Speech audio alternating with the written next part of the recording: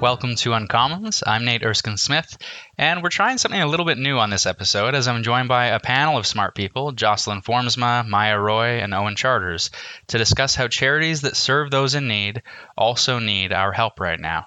As Maya and Owen wrote together in a recent op-ed, across all provinces and territories, people turn to us as trusted community service providers to cope, connect, and recover, and they need us now more than ever. They go on to note that they continue to be negatively affected by rising costs and diminishing revenues, and that without urgent financial support from the government to help us survive the next 12 to 18 months and make it to the other side of the pandemic, a gap in essential services will be created that will be difficult and far more costly to replace. Now, before we jump into the conversation, let's take a few minutes to get to know the organizations that Jocelyn, Maya, and Owen serve, starting with Jocelyn Formsma, the Executive Director of the National Association of Friendship Centers. The National Association of Friendship Centers represents over 100 local friendship centers and provincial territorial associations across Canada. And basically what we do is we are urban Indigenous service providers, first and foremost, community hubs, and essentially, we provide culturally relevant, culturally guided programs and services and community and cultural connections for Indigenous people living in urban centers. And urban can mean anything from a community of over 1,000 to over 30,000. And we're also in every major city in Canada as well. Next, we have Owen Charters, who is the President and CEO of the Boys and Girls Clubs of Canada. Boys and Girls Clubs, we've been around 120 years now. We're in about 800 different communities, serving 200,000 children and youth across the country, and by extension, their families as well. We've started originally in the after-school space, and that's morphed over the years to include a lot of social service provision, human services support that children and families need that comes from working in a lot of high-risk, often racialized neighborhoods, and doing the work that we think needs to be done, not just to keep kids safe after school and in a good place, but keeping them away from risks and harm and keeping them active and giving them all the opportunities they could have. And last but not least, Maya Roy, the CEO of the YWCA Canada. I'm with the YWCA Canada. And so we have 34 shelters for women and gender diverse people across the country who are leaving abusive relationships or a situation of sexual exploitation or human trafficking. We also have 2,000 units of affordable housing. So with 31 locations across the country, basically our job is to try and figure out on the ground how to advance gender equity. My wife works for Gilda's Club Greater Toronto, and they have seen an incredibly negative impact on donations, in-person events. Obviously, they run a big fundraiser every year, a one-time event to bring in dollars. And this is not unique across the sector. Walk me through how your organizations have been negatively affected by this crisis and what the financial impact has been. The impact has been pretty broad and widespread. At first, it's been hard to quantify. I mean, at the first, I think back last March, what we saw was that clubs were closing their doors, staff were laid off. We have about 7,000 staff across the country. And at the beginning, many, probably 50 to 60% were laid off because if the services can't be provided, the staff can't work. What we've seen is that impact has changed dramatically in terms of how the organization's been running, but also the impact on the community. And so I want to talk about, I think in both those two streams, that one, what we saw immediately was actually an increase in demand, an enormous increase in communities saying, look, we need more help. It's not the after school pieces we need. What we often see is that the clubs are providing emergency food supports. I remember late last spring seeing a very long lineup of cars outside of our East Scarborough club who were picking up food supports, much longer than usual, and clubs struggling to actually bring in enough food and enough donations and enough human resources capacity to support that.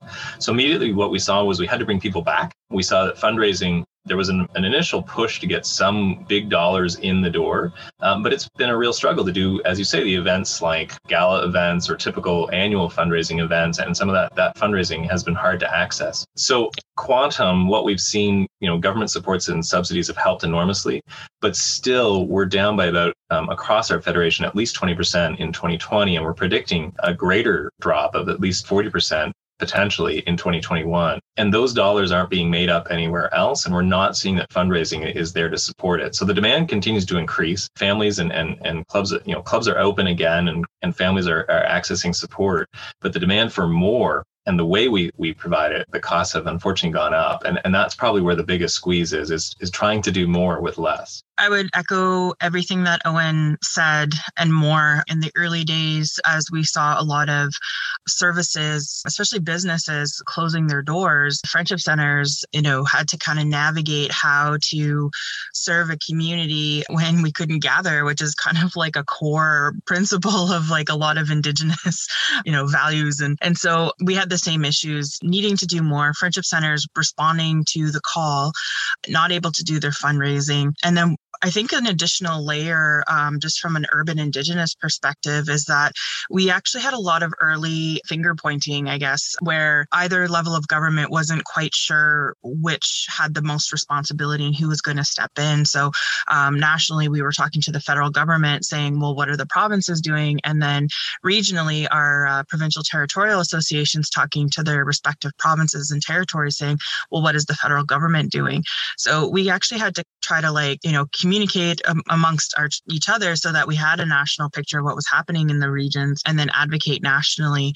I think our network was fortunate that we were able to get some national support, which really, really helped. And I think the work from the Indigenous Community Support Fund could be an example of how we could transfer over to the broader not-for-profit sector. But now what we're facing is the looming fiscal year end. So all of the funds and all the supports that we've been receiving, which a lot of it came in the last 5 or 6 months. So now we have the challenge of having to spend before the end of March 31st. And then what happens to the folks who show up on April 1? Are there going to be supports there for them well into this new fiscal year? So yeah, it's been every week it changes, and it's been very challenging on our workers, on the leadership at the local levels. And I would say mental health has been probably one of the number one things that we've been worried about amongst our network.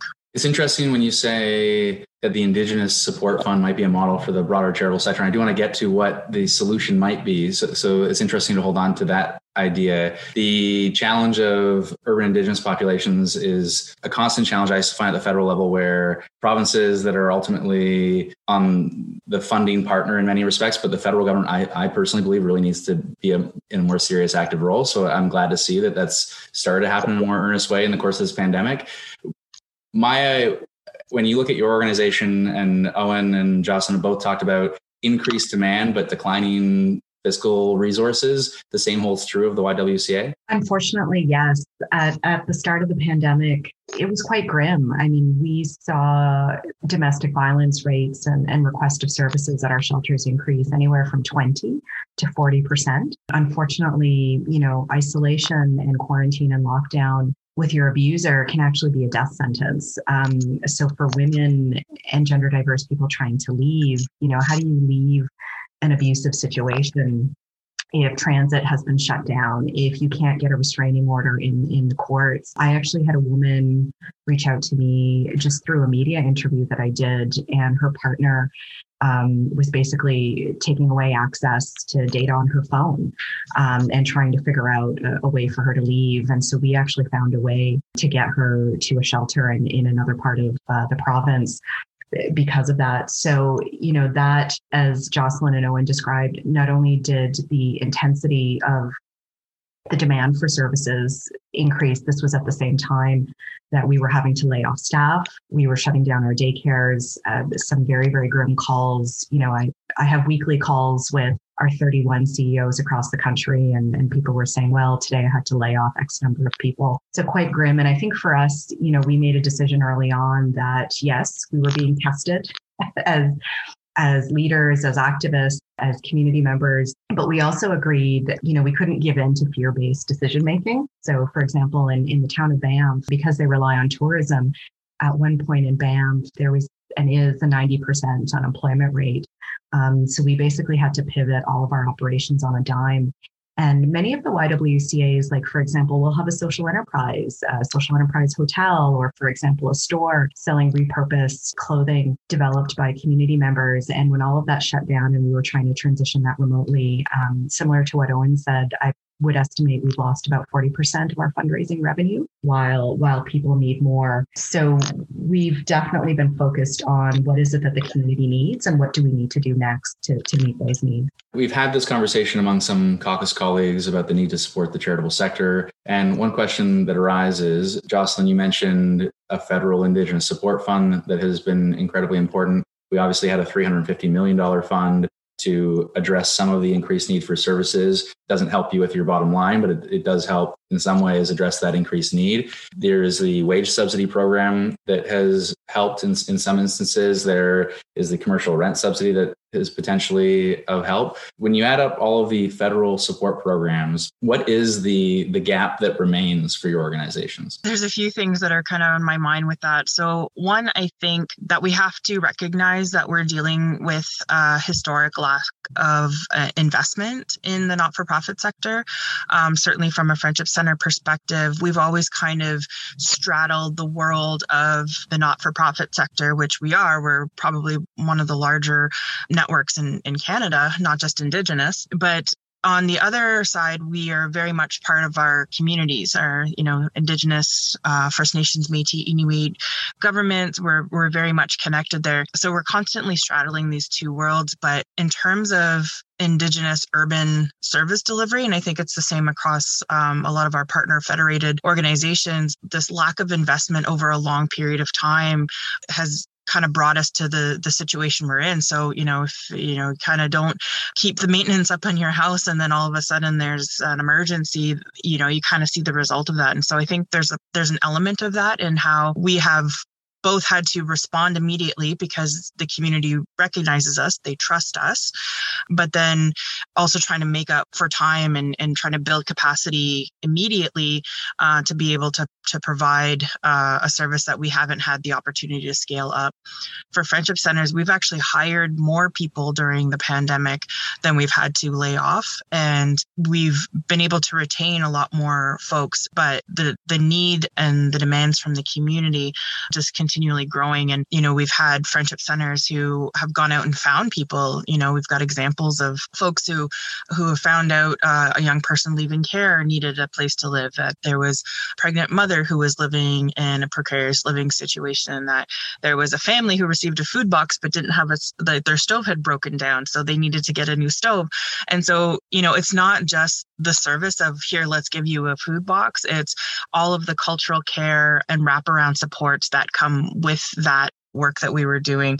I would agree with Jocelyn. Like for us, it was very much trying to figure out those wraparound support, and absolutely the wage subsidy, the rent subsidy, really helpful. But like with all things, the devil is in the details. And so, for example, with the commercial rent subsidy, if your landlord doesn't want you to get the rent subsidy, that puts you in a real situation as a charity. And that did happen to a number of the YWCAs across the country. So when the policies on the ground don't necessarily cover what people need, or the federal government is still trying to figure out the details. So, for example, some of our childcare staff across the country were actually denied the CERB and told to apply for maternity leave through EI because they were pregnant. But in the meantime, how do you pay the bills? So I'm literally calling Service Canada, trying to figure things out. It's been a really challenging, stressful time. And I think especially as charity, we're absolutely here and we're committed to pick up the pieces. But as Jocelyn pointed out,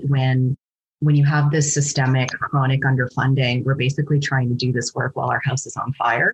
And so it's really, really challenging to rebuild and actually to build back better if we can barely keep the lights on. And that actually was our situation in the first 6 months. We honestly didn't know how many of us were going to survive. And, literally some of the proposals that I was putting out to funders, my title of the proposal was literally just, keeping the lights on and keeping the shelter doors open. That was our goal. Owen, when Maya talks about keeping the lights on, and thankfully the commercial rent subsidy has been fixed on a going forward basis, at least directly to tenants. But when you look at the financial supports that are on the table from the federal government, but the continued need because of the decline in financial resources, but also the increased demand for your services, what is the delta that remains that you still require that financial support? Yeah, I mean, we did a calculation with our clubs and found that, we're down by 20 million in the current year across our network. And that looks, we predict it'll be at least that, if not greater in 2021 in the current year. And that's also because we're actually seeing some provincial governments that are already providing funding guidance that is significantly reduced. So clubs in Newfoundland, for instance, recently saw major reductions in grant allocations that they count on in those communities. And so it's been interesting because I think the wage subsidies, the rent subsidy program, those have really helped, but they're not a whole of enterprise solution. So unfortunately, what we see organizations that are struggling because there's other costs that have really increased. We lost a club in Northern Alberta through the pandemic that it had some financial precarity to begin with. But a lot of nonprofits exist with financial precarity. They don't have strong balance sheets because every dollar is a precious dollar and has to be spent on the cause. So they don't tend to build up reserves. So when the crunch comes, and the pandemic is more than a crunch, those organizations fail because they don't have anything in the bank to go back to. So the supports are of assistance, but they don't do things like what we've seen across the board in every industry. For instance, is the cost of insurance has just skyrocketed. People haven't received their insurance renewals for the current year. They're going to be in for a surprise. The insurance industry as a whole has increased insurance premiums by 25 to 40%.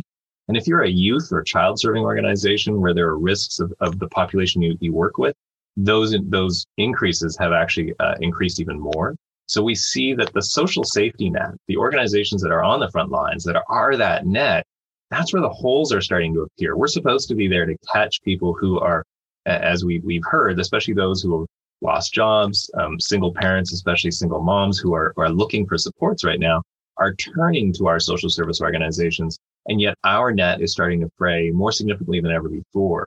So the net may not be there to catch them in many cases. And I think those are the stories we're hearing from Jocelyn and Maya, and what we're seeing on the front lines is that everyone's trying to get by with less, but the social safety net doesn't have much give in it. So our organizations don't have extra to supplant what has been lost, and in fact are being asked to do a lot more. So that delta of 20 million I spoke to is probably bigger if we start to think about things like accessing N95 masks, reducing capacity in some of our community spaces because of social distancing, or just the fact that we need more food supports and more demand. So some of the applications for some of the early emergency subsidies, we didn't even anticipate that the demand would be so great. So the demand far outstrips the supply at this time. And when we look at bridging your organizations through this crisis because of the necessity, I mean, the critical services you provide into our communities. Jocelyn, you mentioned the Indigenous Support Fund as a potential model for potentially expanding it to the charitable sector writ large. Owen and Maya, you've written recently pointing to the Veterans Organizations Emergency Support Fund, a specific fund for Legions in my community receive funding to support them through this crisis and bridge them through this crisis. Interestingly, in the Fall Economic Statement, we saw a highly affected sectors credit availability program, knowing that travel and tourism, performing arts and live performances are deeply affected and disproportionately affected versus other for-profit enterprise. And yet we didn't see support for charities and an acknowledgement that just as travel and tourism have been decimated, our charitable sector, even more crucial to our social safety net, as you describe, has been decimated as well. A budget is coming up and Minister Freeland's considering possible options. What would you like to see in the budget? What would bridge your organizations through this crisis, both with respect to program design potentially, but also with respect to specific dollar amounts? As much as for Friendship Centers, the Indigenous Community Support Fund has been really helpful. When you look at what has come through that support fund for urban Indigenous, it really does not match the population. So majority of the Indigenous population is living in urban, rural, remote northern communities and not necessarily on reserve in Métis settlements or Inuit living in the north and Inuit Nunangat. So if they're in the urban centers, I think what the federal government realized when they put out the first call for applications under the Indigenous Community Support Fund with 15 million for urban specifically, that the immediate response was way disproportionate to what they had available. All of a sudden, these Indigenous nonprofits were coming forward saying, we need support. This is what we're doing. This is the homeless shelters and the Indigenous women's shelters and organizations that are run by Two Spirit and other very specialized supports within urban Indigenous communities that really weren't getting support beforehand from anywhere else. So yes, I look to the Indigenous Community Support Fund as an example of something that could work within the broader not-for-profit space, but just with the caveat that there were issues there as well. And to broaden the terms and conditions to also include some of those like long-term planning pieces, right? So I think the way I'm kind of looking at it is that looking forward, there's sort of like three main categories. So the first is the emergency, right? Like putting out the fires, making sure that the lights can stay on for the next month or so, making sure that your staff is paid and that you have the ability to not burn out the precious staff that you have. There's the medium term to kind of, build back better, get on our feet, build some capacity. And then third is the sustainability piece, is how do we make sure, okay, this house was a bit of a tinderbox and there was a lot wrong with the structure and foundation. How do we rearrange our policy to ensure that we're building stronger foundations, that we make sure that we're never in this situation again? Because it seems like in any emergency situation, we're called upon, but it's only for that short amount of time. And then they forget about the sector again until the next emergency comes up. Yeah, I'd have to agree with you, Jocelyn. I think it's also very important to remember, as you're pointing out, Jocelyn, there's a lot of technical expertise and skill. And sometimes I think because we also rely on voluntary donations, sometimes Canadians might forget that we're also a major driver of the economy. The charitable sector contributes 8.5% to our GDP and also employs just under 2.5 million people. So it's also a really important foundational part of our economy in addition to the kinds of really important support services that we provide. So, what I like to tease my colleagues sometimes, and I say to them, I know sometimes people assume that we're just running around and hugging babies all day and running fundraisers, but there's really important community development work. There's life skills, there's crisis intervention supports that we're offering that I think as we're left to pick up the pieces, it's going to be really challenging without either bridging funding or some kind of a transformation fund. I know Imagine Canada talked about like a $9 billion fund, but one of the things our organizations have been speaking with each other about is, having a $700 million fund where there's a flexible operating grant for charities to do the kind of work that they need to do and then report back to the government.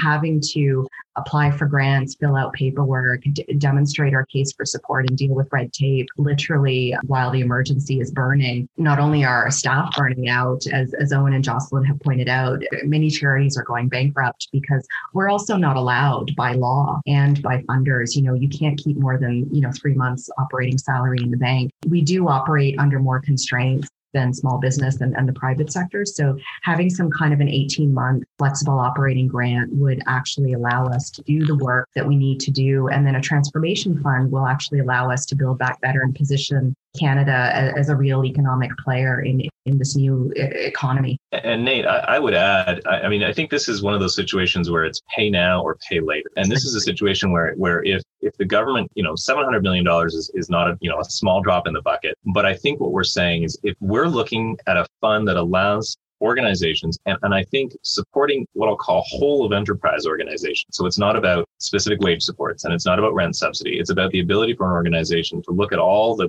cost burdens that it currently is facing and to apply for those in a realistic way, not as a replacement for revenue loss, but as a what is needed now to get us through these next 18 months and to continue in a way that the community needs. That $700 million is well spent, because if these organizations fail, the next step, it would be that it will come to government to say, these organizations no longer exist. The social safety net is entirely and solely your responsibility to support these Canadians that have fallen through, that have lost jobs during the pandemic, that have encountered new problems, whether that's health or economically. And those will cost more because those will have to be funded through a bureaucracy that doesn't exist yet, et cetera, or other program that will cost more to recreate. So the danger, I think, is in losing some of the great community assets that we have if we don't do this. And I think it's a small price to pay to do this now. And it's included, as Maya mentioned, a transformational fund, which says that we also recognize that there are opportunities that we're seeing in this time. One of those opportunities is we're seeing community organizations, small ones, coming together to say, we might be able to better operate together. And to do that, there are some costs to bring our organizations together to be more resilient, so that whatever the next storm might be, hopefully not another pandemic, but we always know there's tough economic times, it's the cycle of markets, that we're better placed in communities to better serve Canadians. So we've recognized opportunities already. We're seeing it in some communities where organizations are saying there may be a better way to get through this, but it's going to cost us a little to make that organizational change to make that happen. We both need to get through the storm today, and we need to be stronger and more resilient when we come out the other end. I'd also offer that the mechanics of it are very important, that we've seen some of the funding, the emergency benefit funding, went through 3 key agencies, through the Red Cross, community foundations, and through the United Way, which are great partners in many communities. But we're asking that it actually have a broader footprint of agencies that understand what's happening on the ground. There are more organizations like ours, like federations, but also ways to access, especially communities that are hurting the most, those that are racialized, Indigenous communities, especially as we've heard, this has been the She Session, and we're better placed and closer to the community to understand what those needs may be, and that there be a bit of time spent in developing those channels for both understanding who needs the money and also the reporting back, that there can be a great deal of accountability presented back to government to say these dollars were spent wisely, these dollars were spent well, and they were spent with a great deal of scrutiny to what the needs actually were in the community. So in the short term, $700 million to bridge the charitable sector through this crisis, to address the loss of financial resources and the hit to donations, to address the increased capacity that you're having to serve. And then when we look to the next stage, which is ensuring that we are, in the language of the Fall Economic Statement and the language that we hear from the Prime Minister, building back better, that Fall Economic Statement references that Canada's recovery must ensure that young people have opportunities to gain skills, that all Canadians have a roof over their heads, that women can participate fully in our economy, that lost opportunities for racialized Canadians and Indigenous peoples are restored, referencing the need to support Canadians with disabilities, address gender-based violence, and ensure access to affordable childcare. All of these goals of an inclusive recovery are going to, in many ways, rely upon organizations like yours. So $700 million to bridge your organizations through this crisis. And what kind of support are you looking for then what comes next in supporting the government's efforts and our society's efforts in building a more inclusive recovery? Owen mentioned around, pay now or pay later. I think that's really important because, so for example, we know, and there's been many studies around this by economists, that a lot of the jobs that have been lost during this pandemic, especially with increasing automation, those jobs are not coming back. And it's particularly Black, Indigenous, people of color, women, and gender diverse people who are going to lose out. So for example, the organizations that do a lot of work with the flow through labor market access dollars, the federal government flows through to the provinces and territories. These charities that are offering, the reskilling, the life coaching, the employment access programming, that's not only an investment, but if you don't pay for that now, you're going to pay for it on the other end. We know that we need to invest in the kind of job and skills retraining programs to set people up for a knowledge economy and a vastly different labor market post-pandemic, as many people will be asked to continue working remotely. So it's not just, sort of charities trying to survive for the sake of surviving. It's also about setting up Canada to build back better. It's an investment now. I should also clarify, this is specifically investment in those that are human services or social service organizations to make sure that these agencies are there to provide what's needed now and what's needed over the next 18 months.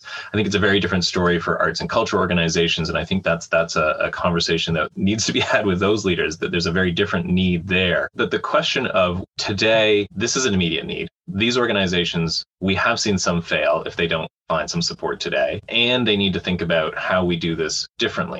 I also want to applaud the government because I think the mandate letters that just came out talk about a renewal of a relationship with the nonprofit sector as a whole, which is long overdue, to think about how do we enable this sector, a sector that I think is often overlooked and often taken for granted. We're going to be there when it's needed, but if you don't need it, it's not something that you give much passing thought to. the support, unfortunately, from government has not been, I think, it hasn't been modernized to keep up with the realities of how these organizations work. You've heard Maya say that these are large, complex organizations now who hold a mandate to do very difficult community work that has become increasingly complex, because it's not just about the pandemic, it's about the opioid crisis, it's about what we see as a gun and gang violence that continues to explode in cities. It continues to be the concerns we see, again, for racialized communities and for Indigenous communities.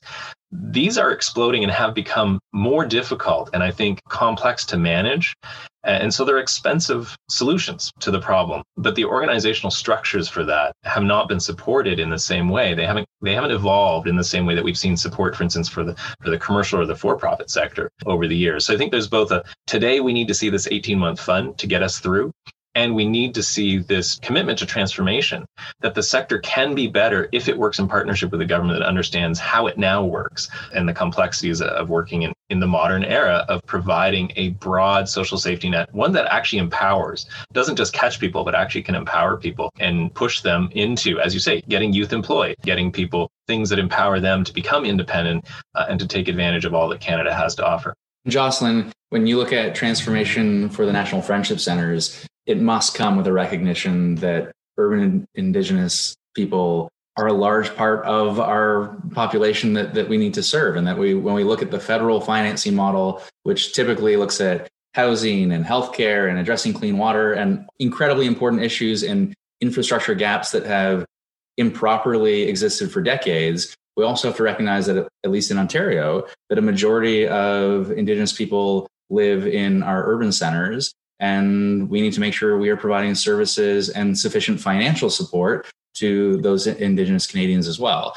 If we're looking at transformation for your organization and for Indigenous people, presumably that has to mean recognizing the significance of the urban Indigenous population.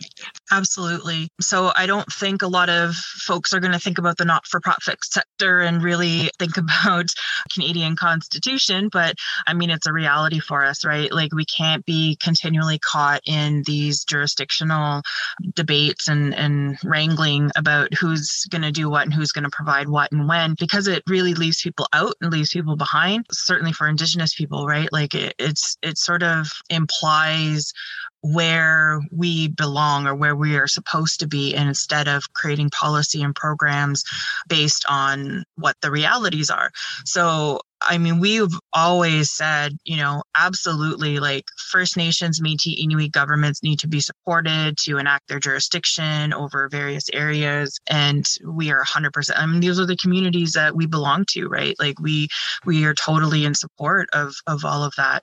And we're trying to add a voice to say there are realities of Indigenous people that currently aren't reflected through the mechanisms that are available right now in the federal government. And provinces are really back and forth and up and down depending on who's in leadership about where they see their role in it. And for Indigenous people, the crown is the crown. Like it doesn't matter if it's provincial or federal, it's all the same for us, right? So I think with friendship centers, picking up on what Owen said later, if we didn't exist as a network across Canada, the time, the effort, the resources to build something like our network over again would be astronomical, right? If you think about over the last 70 years, the first friendship center started in the 1950s, we have been in the communities buying for Indigenous people and refining our service delivery model for that period of time, right? Building strong partnerships, leveraging funds, leveraging anything that we can, to the point of about $9 for every $1 of federal funding that we get. I think it's time to stop looking at the nonprofit sector, charitable sector, as sort of a money taker and really look at what we actually do today and realize how much we hustle to stretch every single dollar and how much those resources save money for governments at the municipal, provincial, federal level, because it's work that they didn't have to do because we did that already in a way that was informed by, guided by, driven by the communities that we serve. My takeaway is if we can deliver support through a highly affected sectors program for travel and tourism, certainly we can deliver a bridge for the charitable sector that is serving 8 million Canadians and then more in the course of this crisis. So that's as far as the bridge goes. And then when you look at the priorities of the government to build back better, the charitable sector will be an indispensable partner. And so there has to be that kind of transformation. We have a vast network of folks who put their heart and soul into the work that they do. And that's why I really love my work is I talk to these executive directors of these friendship centers and our regions, and just the immense efforts that they've been making to try to support their communities and make their communities better for such a long period of time. It's just, it's inspiring, and it inspires me to make sure that I'm driving as many resources as I can into their hands so that they can keep doing what they're doing and not have to take away their attention from the actual work to apply for every single little morsel of funds and grants that they can get their hands on, right? If that's a burden I can take on, but the policy pieces need to be in place. The government needs to have an ear open to the ground on these things. There needs to be constant channels to hear what's happening, and responsibility in government to be able to act on what they're hearing. So, I think if there's a bright light that we've seen throughout this pandemic is really how this community within the not-for-profit and charitable sector has really come together. We have something in common here, and let's pick up on that common thread and advocate collectively, because I think our voices have more power in that sense. This pandemic has obviously impacted everybody, and we see so many people who have struggled through it. But I think what we are sometimes blind to is how much some are not just struggling, but are being absolutely left behind or falling off the cliff. And it's the charitable and human services sector that is the one that is the cradle sort of catching all of those people right now. And it's struggling as a result. And it's struggling for not just the fact there's such a demand, but because of the lack of resources to do it. So this is a time, and I think this is a time in a sense of the budget. I mean, there's been a time through 2020, but now that we're in 2021, I think this is our opportunity to say, let's make sure that we don't compound the effects of this pandemic and leave behind great swaths of the population who cannot benefit from all the good work that the economy will regain when the economy comes back. We want to make sure that as much as we've heard that there's a K-shaped economic recovery model. We don't want that. We want everyone to benefit from the recovery that will come, fingers crossed, as vaccines roll out. And we need our agencies there to make sure people are ready. The people we support are ready to accept that, one, to get that support, but ready to take advantage of that recovery when it comes. So this investment's needed. And I think it also offers the opportunity to build a new relationship with a sector that continues to be always there for all Canadians. In Jocelyn talked about being very proud to work in this sector, and it is an immensely moving and humbling experience to lead organizations like this, especially in this time, to see the dedication that staff and volunteers give every day to communities, but they need the support to do it. And right now they are struggling to do it, and the government needs to be there to support them in that work.